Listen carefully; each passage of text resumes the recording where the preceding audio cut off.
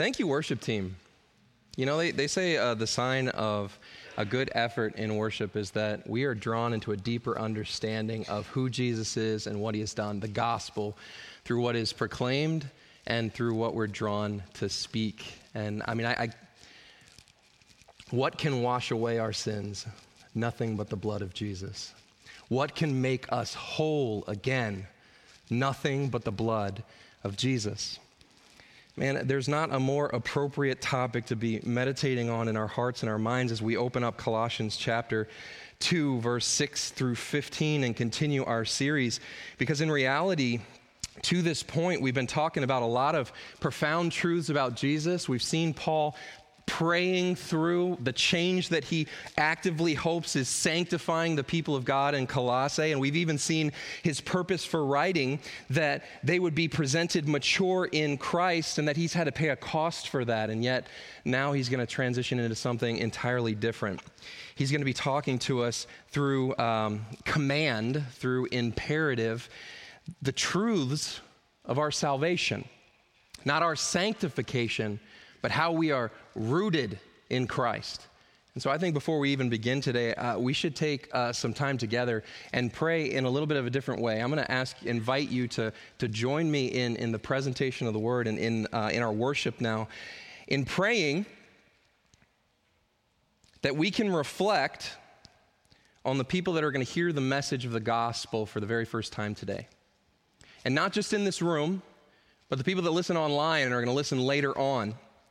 Pray that you would be equipped to be able to speak the truth to them when the Lord gives you the opportunity, and pray that they would have ears to hear and eyes to see the truth that we're going to be working through today. I'm going to invite you in a moment to say their names clearly, not necessarily out loud. Maybe you'll say it in your heart.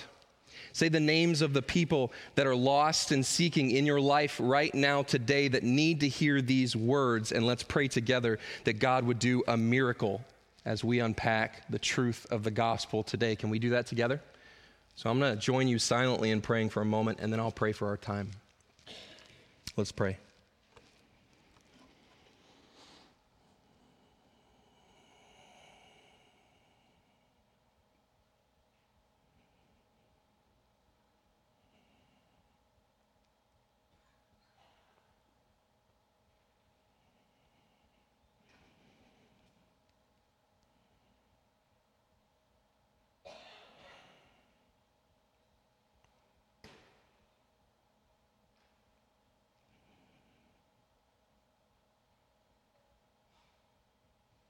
Lord Jesus, be magnified in the proclamation of your name.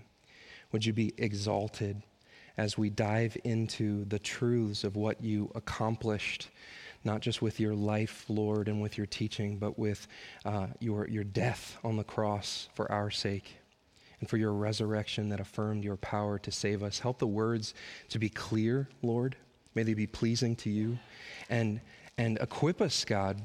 Allow us, by the power of your Spirit, to have both the opportunity and the words to speak, that the gospel would be proclaimed in the hearts of those that are lost. Lord, we pray that you would change hearts and that you would be glorified and magnified in our lives and in the lives of this church and in the lives of this community, Lord. We pray these things in your name, Jesus. Amen.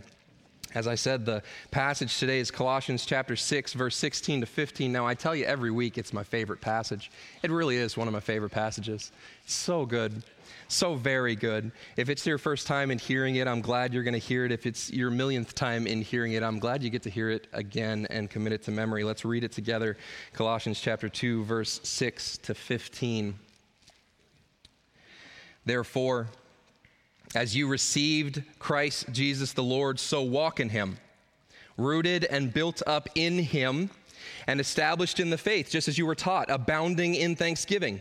See to it that no one takes you captive by philosophy or empty deceit, according to human tradition, according to the elemental spirits of this world, and not according to Christ.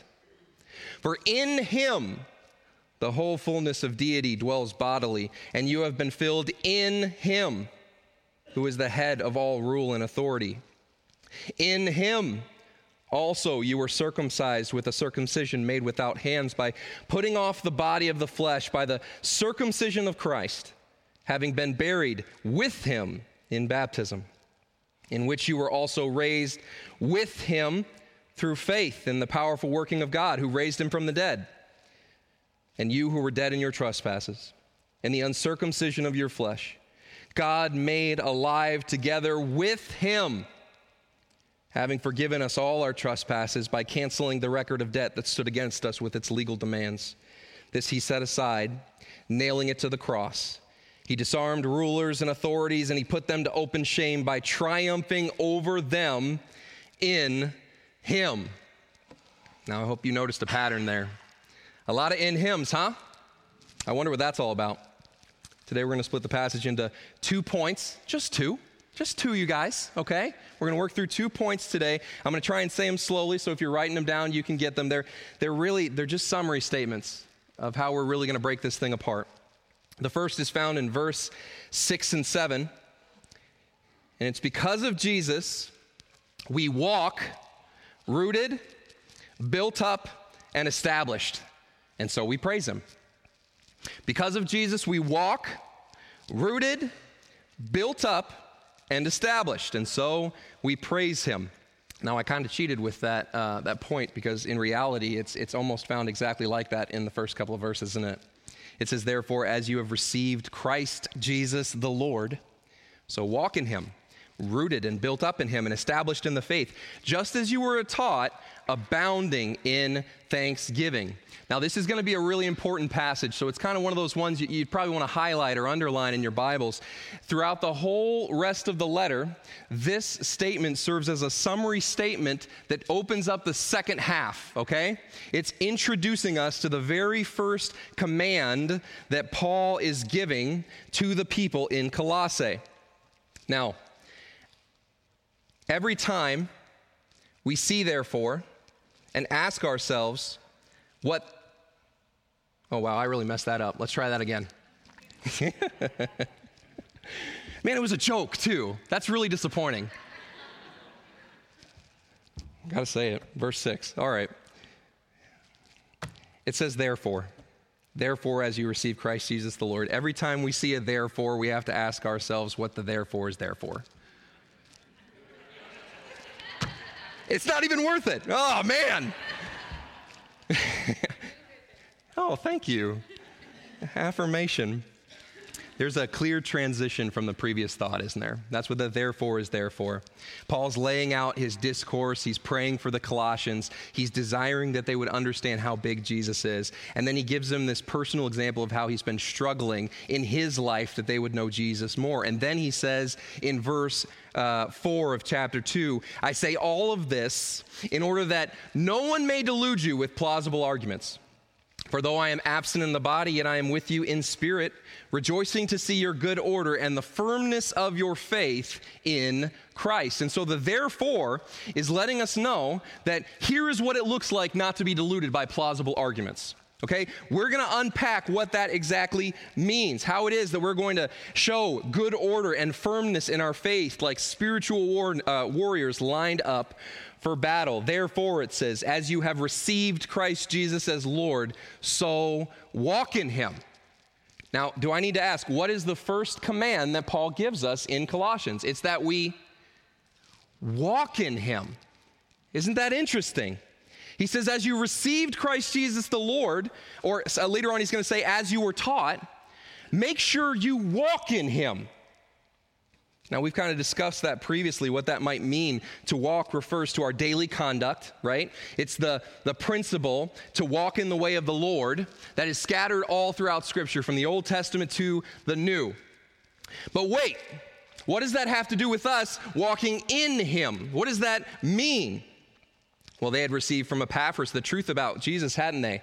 They were told from Epaphras that he was the Christ, he was the Messiah, foretold from the beginning, that he is Jesus, a real historical man in the flesh from a backwater province of Galilee, and that he is the Lord, meaning he is both Master and King of Kings, but he is also Yahweh. He said, you receive that. You believe it in your heart, and so walk that way. Remain in that faith and cling to it as you go forward, regardless of what plausible arguments might come up that would rattle that faith. However, while it certainly means primarily that we are to walk in the faith of Christ, we also know, based on the principle of Scripture, that he's telling us we need to walk living in union with Christ. We need to make sure that we're maintaining a lifestyle that's patterned after him.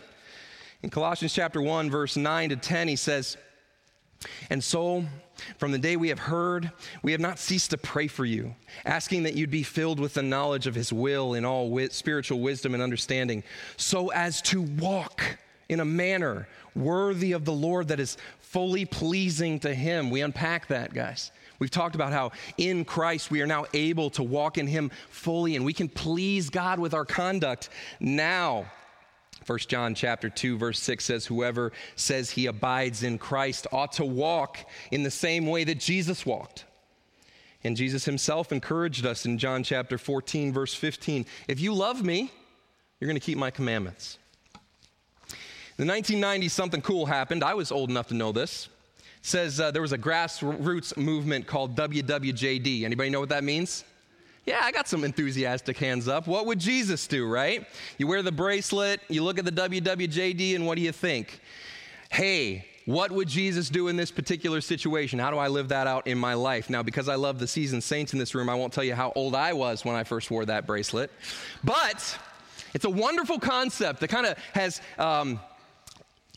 passed the test of time, that calls us to daily step out into the world and consider the example that we have as we interact with the world and work in the world and love the people of the world and speak the truth to the world and reflect the glory of Christ to the world that desperately needs him.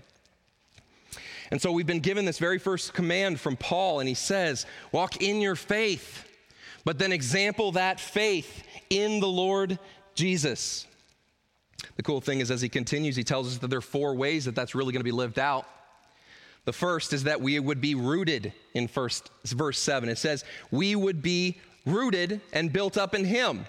I gotta love ancient languages. I know there's some people in here that just roll their eyes into the back of their skulls when I say, hey, let's go talk about the Greek. But the truth is, when you do that, when you look at the ancient language, it unpacks something for us. It conveys a meaning that stands the test of time that our language cannot translate. So now, here when we talk about rooted, we're talking about the perfect tense is how he writes this, which means it's intended to suggest a once and for all experience. Being permanently rooted in Christ. And so Paul is reminding the Colossians that an eternal planting took place at the time of our salvation, a rooting that can never be taken away, which enabled the life of Christ to become the source of our spiritual nourishment, our spiritual growth, and the fruit that comes from our lives. Isn't rooted in Christ an awesome word to use? Come on!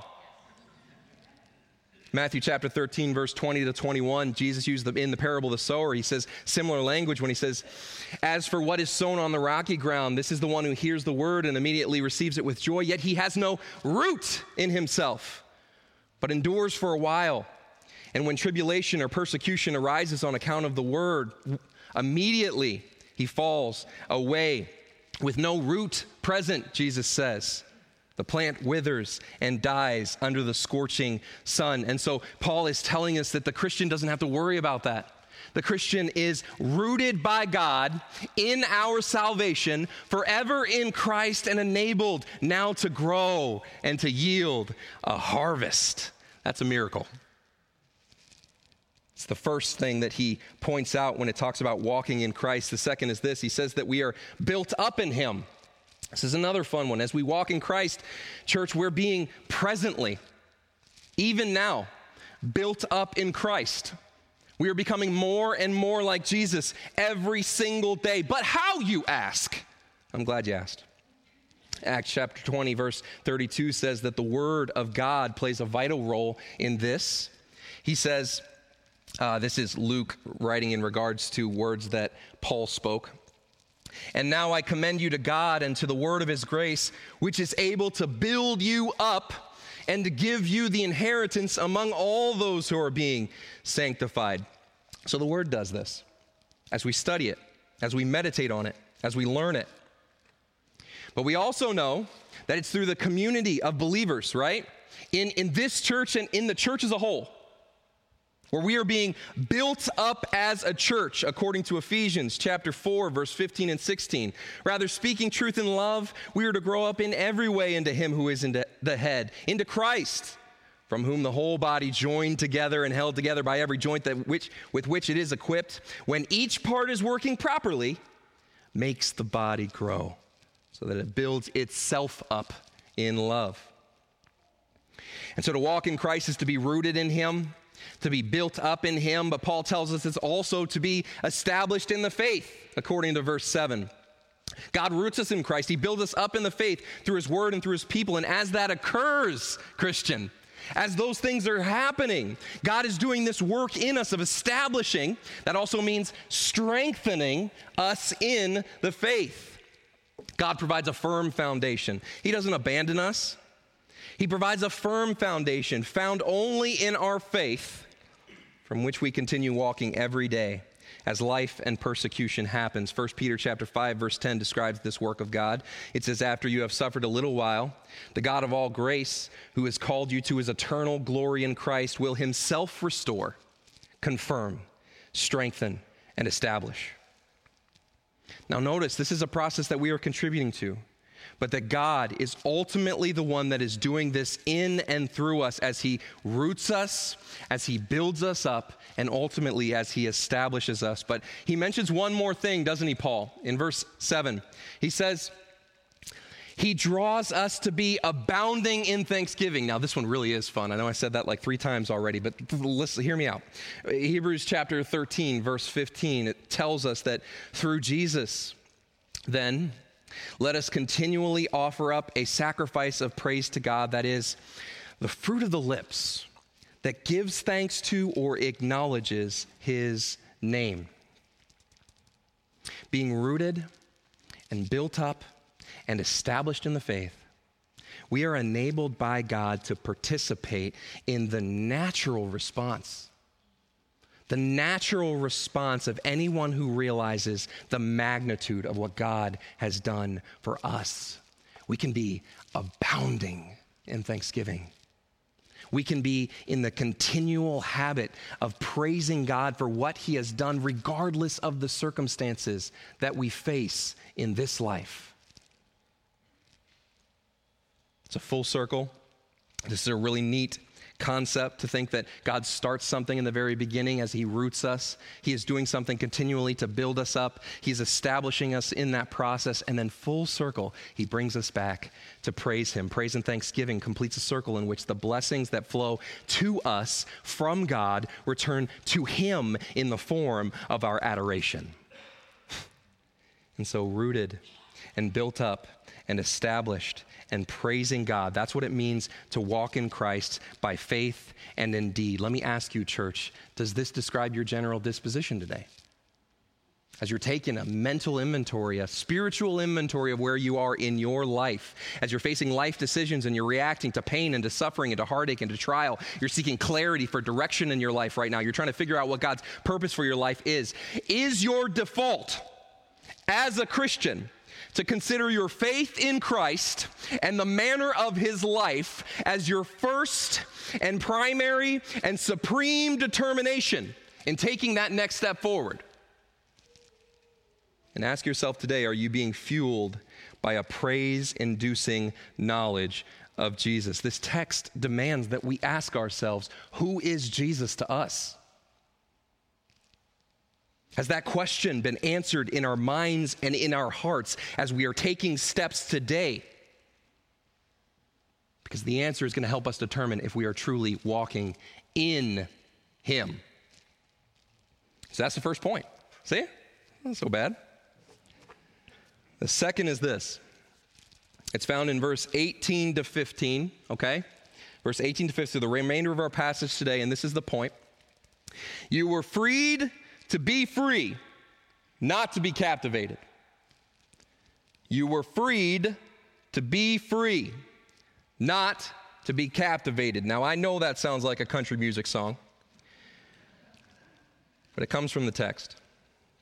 You look at verse 8. It says, see to it that no one takes you captive captive by philosophy and empty deceit, according to human tradition, according to the elemental spirits of the world, and not according to Christ. Now, as we entered into this study 6 weeks ago, one of the key themes that we mentioned all the way back then was that obstacles to Christian maturity existed in the ancient world, and they still exist today. And here we are, all the way in chapter 2, and Paul is following up his command to walk in Christ with a primary example of what it looks like not to follow Christ. And surprise, surprise, look what it is. He starts with obstacles. Obstacles that are likely in the church of Colossae and that likely exist still today. And so let's try to understand what's happening in the church of Colossae, and then let's observe what Paul says is how we are supposed to respond. Paul says, see to it. That's another command, second command. See to it, ensure that no one takes you captive. Now that's another interesting word, you guys, captive. It means to kidnap or to carry off something or someone as booty or the spoils of war. In 2 Timothy chapter 3, verse 6, Paul used a very similar word to warn Timothy of men who would creep into the households and capture or captivate weak or vulnerable women, burdened with sins and led astray by various passions. Jesus similarly warned the church in Matthew chapter 7, verse 15. He said to his followers, beware of false prophets who come to you in sheep's clothing, but inwardly they're ravenous wolves. The biblical principle is clear. It's understandable, right? Christians should always be on guard. We should always be looking outward. And I think we do this well. We're always looking outward, right? Who out there is the wolf? Surely it's not me. Surely it's not in my heart. However, what is fascinating about our passage today is that Paul tells Colossians it's just as important that they themselves not become captivated or captured or stolen away by these voices. Don't just be on the lookout for another. Guard your own heart. Put those earmuffs on your own ears. Look away yourselves. And so Paul's providing a general wisdom and a command. He's saying, be careful what you listen to. Be careful what's compelling you. Be careful what captivates your hearts and draws out your devotions. Be careful what's consuming your time. Be careful what's shaping the reality around you and drawing you to worship things that are ultimately not worthy of your worship. And I know, as you're listening to that right now, there's something that goes on in our hearts where we start connecting some dots in our lives. Some things that we might be ingesting even today that we find captivating right now. Maybe you're hearing right now, be careful what you watch. TV, Netflix, YouTube, Disney Plus, 1.5 million subscriptions that are making you pay twice as much as you did for cable. Be careful who you follow on Facebook and Twitter. Don't even go to TikTok and Snapchat. Be careful who you're dialing on the radio. Be careful of the voices that are popping out on that podcast you've been listening to on the way to work. Be careful of the Christianese being used in rhetoric and tempting you to confuse your cultural norms and your political preferences with what the Bible actually says. Paul is asking us to consider today, who are the voices that are creeping into our homes? Who are the influences that are constantly ringing in my ears? Who am I giving my eyes and my ears and my hearts over to with my affection and with my wealth and with my devotion? He's asking us to consider today, ultimately, who is it that is captivating our hearts away from Jesus? Let's talk about how insane that is. Thankfully, there are clues to who had been doing this, so we can learn a little bit about them. As to who these false prophets were, it says in verse 8, see to it that no one takes you captive by philosophy and empty deceit, according to human tradition, and according to the elemental spirits or principles of this world. Now, let's break that into 3 parts, okay? Philosophy, human tradition, elemental spirits or principles. The first is philosophy. Philosophy refers literally to the love of worldly wisdom. And so what that could mean is it could mean the Greek philosophers and the Jewish philosophers of that day, the same philosophers that we listen to today, but it isn't necessarily what Paul is talking about. See, we have to pair it with the other word that he uses. He says philosophy and empty deceit. He chooses to do that intentionally. It means that Paul is likely referring to all the teachings and the teachers that are devoid of God's truth and that are empty and deceitful as a result. I'm going to say that again. It's referring to the teachings and teachers that are devoid of God's truth and that are all empty and deceitful as a result. Human traditions likely means the theories about the world and how it ought to operate, but see specifically that they lack deity, that they are not godly, they're human. They might even be perverting godly tradition, and we're going to see examples of that next week as we get into our next passage. And the final element that he uses here, he says the elemental spirits of the world. These two words are actually one in Greek, and they mean elements. Okay, so there's some guesswork that goes into translation here. They're doing the best they can. And so in reality, what we know is that it could mean human rulers or authorities. It could mean demonic forces. It could literally mean principles or the structures of how we understand the elements of the world, which include natural and supernatural forces.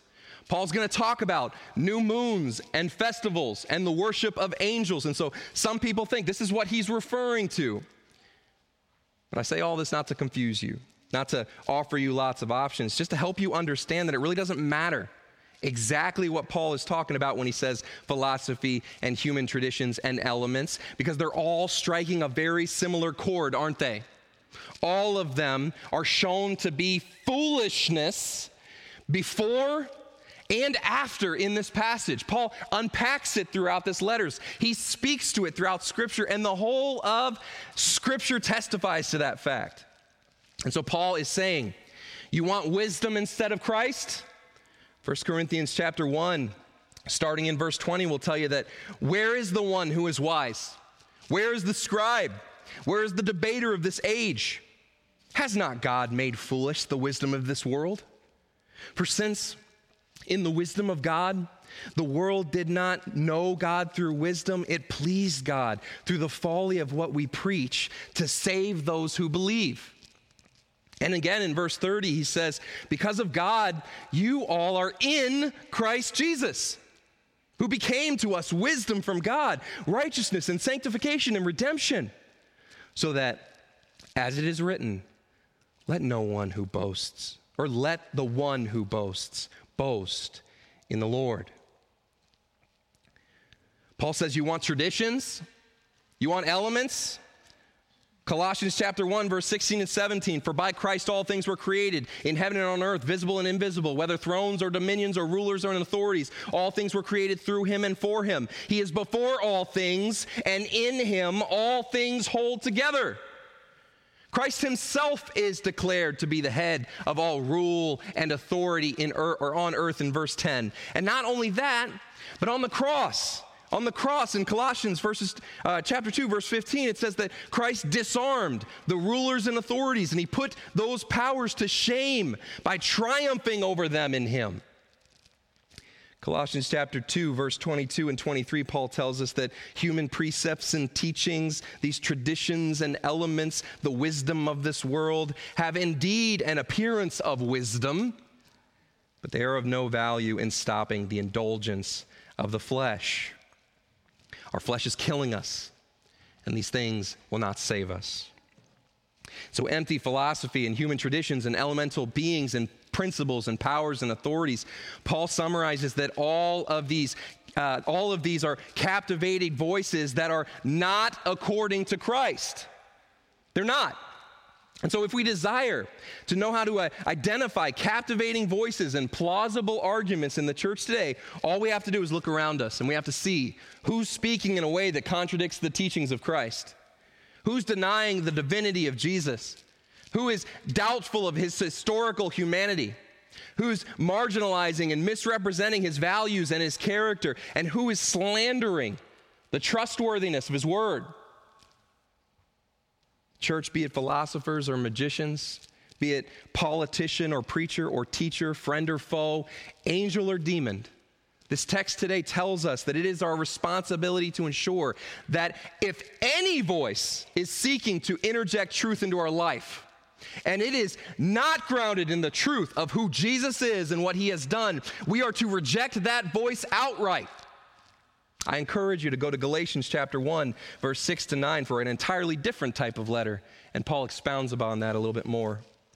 You know, if we desire to be built up in Christ, established in the faith, and affirming that we are rooted, Paul makes it clear that the first step is that we have to reject the false gospel and these voices that are attempting to speak into our lives. Would you do that today? Have you been given eyes to see and ears to hear the things that are idols within your own heart? Would you get rid of them today? Paul wants us to ensure that we do. And we know that because Paul launches into an embarrassment of riches. That's the only way I can describe it. It's an embarrassment of riches that are intended to convince us that Jesus is infinitely more captivating than anything that we are wrestling with right now. I want you to hear me say that, because this is where we get into the indicative, the reason why we obey commands. There are all these things that have been said and how we have to walk in Christ. We need to be rooted and we need to be built up and we need to be established and we need to be giving praises. And yet the catalyst for those things is the work that God has already done. And in being captivated by that, our hearts and affections are drawn to what is true. This is what he says in the passage as a floodgate opens up in Paul's heart. And he pops out this designed section in which we are designed to hit our knees in awe of the work of God that he has done in our lives and will do in our lives today if we do not know him. This is what he says in verse 9. He says, "For in him the whole fullness of deity dwells bodily. And you have been filled in him who is the head of all rule and authority." Paul says, why would we desire the emptiness of deceitful prophecy? He says that in him, in Christ, we have a Savior who is God. And the fullness of God, displayed in the glories of the heavens, is manifest in the body and the person of Jesus Christ, who is the Creator God and the King. He's filled us with his Spirit. And so that in him, no threat of the powers of this world can stand against us. In every way, we belong to him, and he is the one who rules and reigns as King of Kings and Lord of Lords over all the voices seeking to corrupt the truth. What does the emptiness of philosophy and human tradition and the elements of this world offer in comparison to that? Paul says, in him also you were circumcised with a circumcision made without hands by the putting off of the body of the flesh, by the circumcision of Christ, having been buried with him in baptism, in which you were also raised with him through faith in the powerful working of God who raised him from the dead. Now, I know some of you dread this verse. It's such a good one. Circumcision was the Old Testament sign of belonging to the people of God. It was given to Abraham as a covenant to God's people, that the people that God forged by his hand, that they belonged to him. But see, when he gave them that, he told them progressively that circumcision needed something more. It wasn't just the circumcision of the hands that was required. They still needed a circumcision greater than anything done by human hands. They needed the circumcision of the heart to be made right with the holy God. Church, Paul says, God says through Paul, do you realize that you were sealed in Christ with a circumcision not done with human hands, promised from the very beginning and fulfilled in him, that we have received and will receive in full the promises that God has been making since the beginning? Paul says that in him, in Christ, we have had our body of flesh. Listen, if you don't know what that means, let me tell you. It's the sinful, fallen, human nature that has dominated us until he rescued us. In him, that body of flesh has been put off, put away. In him, by faith, in the powerful working of God, we experience a baptism that represents in going under the water and coming up out of the water our union with Christ, whereby his burial and his death count as ours, whereby our resurrection has already happened in his. We have been delivered from death and transferred to his kingdom, according to Colossians chapter 1, verse 13. And by our Lord's own mouth, we're told that those who believe his words will have eternal life. There will not come a judgment, according to John chapter 5, verse 24. And we know that those who profess with their mouths that Jesus is Lord and believe in their hearts that God raised him from the dead will be saved, according to Romans chapter 10, verse 9. Church, we are united. We are buried. We are raised with Christ. Why would we choose this world?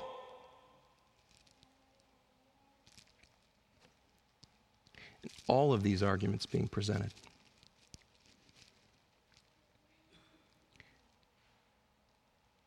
All of these arguments being presented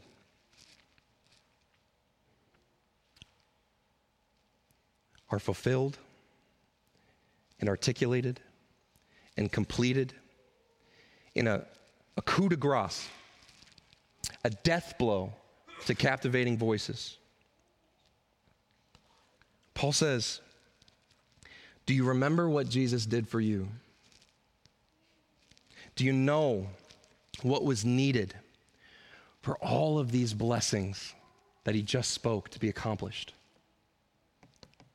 In verse 13, he says, do you remember you were dead in your trespasses and the uncircumcision of your flesh? Our condition prior to Christ's work on the cross was death, church.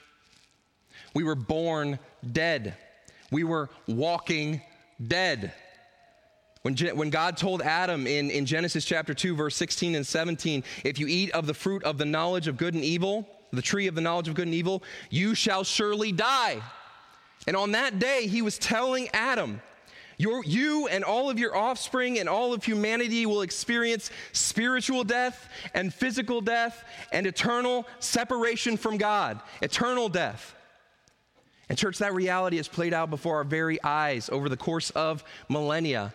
In Ephesians chapter 2, verses 1 to 3, this is how Paul articulates it. He says, you were dead in your trespasses. You were following the course of this world. You were following after the devil. You lived in the passions of your flesh. You carried out the desires of your body. You were children of wrath. You were alienated from the life of God, according to Ephesians chapter 4, verse 18. You were hardened in heart, according to the same verse. You were spiritually blind to the truth, according to 2 Corinthians chapter 4, verse 4. And you were unable to understand the things of God. Church, you were unable to believe, according to 1 Corinthians chapter 2, verse 14. And ultimately, Romans chapter 8, verse 7 and 8 describes that we were hostile to God. No life present. No redeemable quality. Nothing deserving forgiveness. Every sin weighing us down and affirming our right to an eternal destiny in hell that was inevitable. And church, we know that the voices of this world only affirm this because they're telling us that it's not true, don't they? They're saying, forget that. You're good. Be the best you. You know, you're perfect the way you are. Rules are oppressive. That sin that you hate, that's eating you up inside and is hurting yourself and is hurting the people around you. You were born that way. In fact, the people around you should accept you that way. That's your truth. So go ahead and try harder and do better and work your way there, and you shake your fist at God if he tells you otherwise. And our God, our Jesus, he looks out into that insanity on a world that rejected and despised him. And all he sees are sheep without a shepherd. And he weeps at the effect of death and sin on our lives. And he submits himself to the will of his Father to save those people, to save those sinners. Church, to save these sinners. Colossians chapter 2, verse 13, and you were dead in your trespasses and the uncircumcision of your flesh. You who were dead in the trespasses and the uncircumcision of your flesh, God made alive together with him, having forgiven all of our trespasses. And so those who were dead, God made alive, born again. John chapter 3, verse 3 to 8. Those who were blinded to the truth, God suddenly made them see. 2 Corinthians chapter 4, verses 4 to 6. Those who were hardened in their hearts, God gave them new hearts. Prophesied in Ezekiel chapter 36, 26 to 27, and manifest in the work of God in our lives. And those who are unable to understand and believe, God gave faith. And the truth of our passage today is that it causes us to ask, what is the cost? What did it take to accomplish that act, church? It says in verse 14, he did it by canceling the record of debt that stood against us with all its legal demands. This God set aside, nailing it to the cross. Y'all need to memorize that verse. It needs to be part of your vocabulary, the DNA of who you are as a believer. And if you don't understand what it means, I'm going to explain it to you right now so that you can carry it out into the world and wear it as a banner of the God that you serve, that loves you, and that has given everything for you. A record of debt refers to the handwritten certificate of debt by which a debtor acknowledges his indebtedness. That is so cold. Here's what it is. In the ancient world, it would be what's written above your head. The thing that you did wrong that would condemn you to death. If you stole, it would say thief. If you killed, it would say murderer. If you rebelled, it would call you a traitor. On and on and on. Anything held against you, anything that would condemn you to die, that was your trespass of requirement. That was your record of debt. The Bible tells us that we have collected quite a debt, that we are collecting and will collect a multitude of trespasses. Instances where we have violated God's written law, church, instances in which we have violated God's moral law that is written on our hearts, that voice within us that tells us that what we know is wrong, we will do instead the thing that we know is wrong. And according to a righteous God, we deserved that those things would be hung around our neck. And ultimately, we would be condemned, that they would be hung above our cross as we hung for the sins that we have committed against ourselves, against each other, against our world, and against our God. And the Bible tells us that when the Jews and the Romans who mocked Jesus went up to his cross, they would have seen a trespass of requirement. They would have seen a record of debt. Do you know what it said? It said he died because he was the king of the Jews. But what is it, church?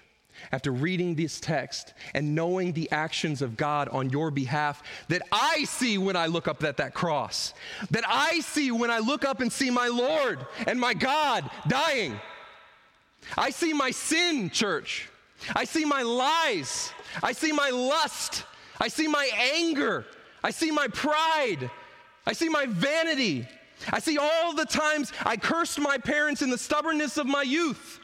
I see every time I failed to do what God clearly told me, honored him and taking care of my family and remaining pure and following what he says is good and deciding to forge my own destiny.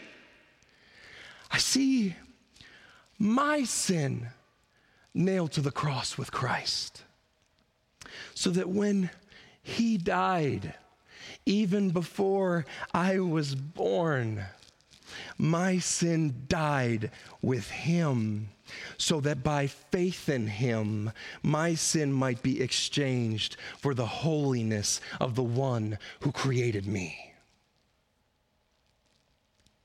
Friends, is there anything more captivating than that?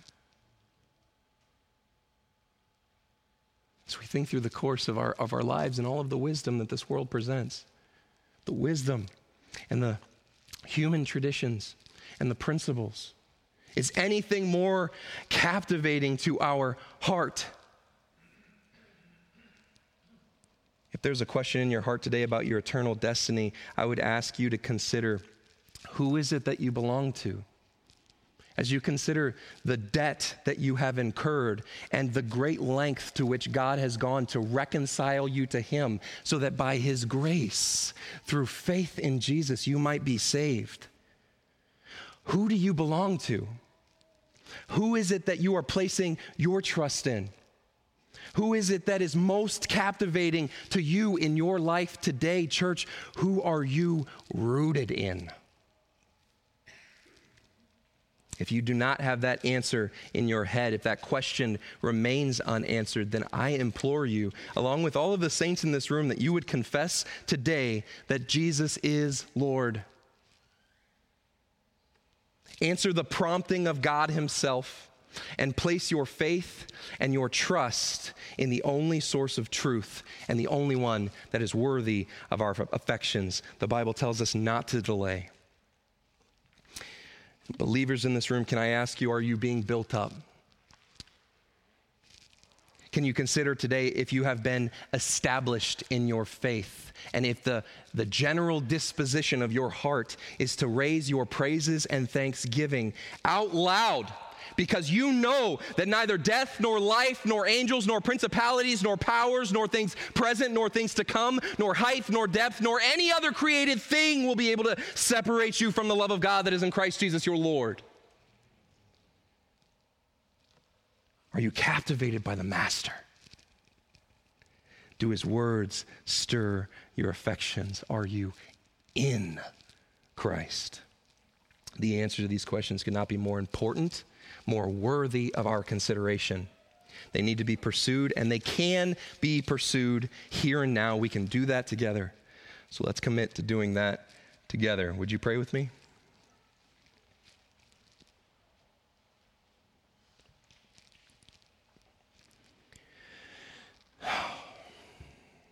Heavenly Father, thank you, God.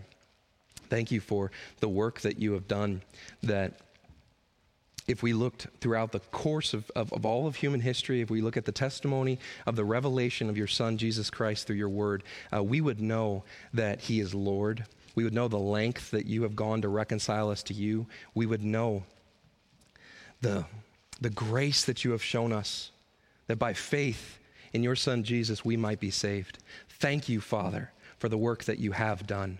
God, thank you for the work that you are doing even now, God, as we see a church rooted with people, Lord, as we are exposed to Christians all over the world that are displaying their rootedness in you and are bearing fruit all over the place, God.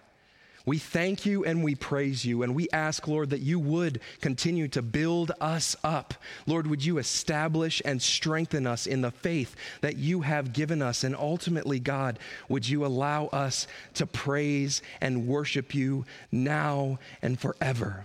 Lord Jesus, we love you and we thank you for all things, and we pray these things in your name. Amen.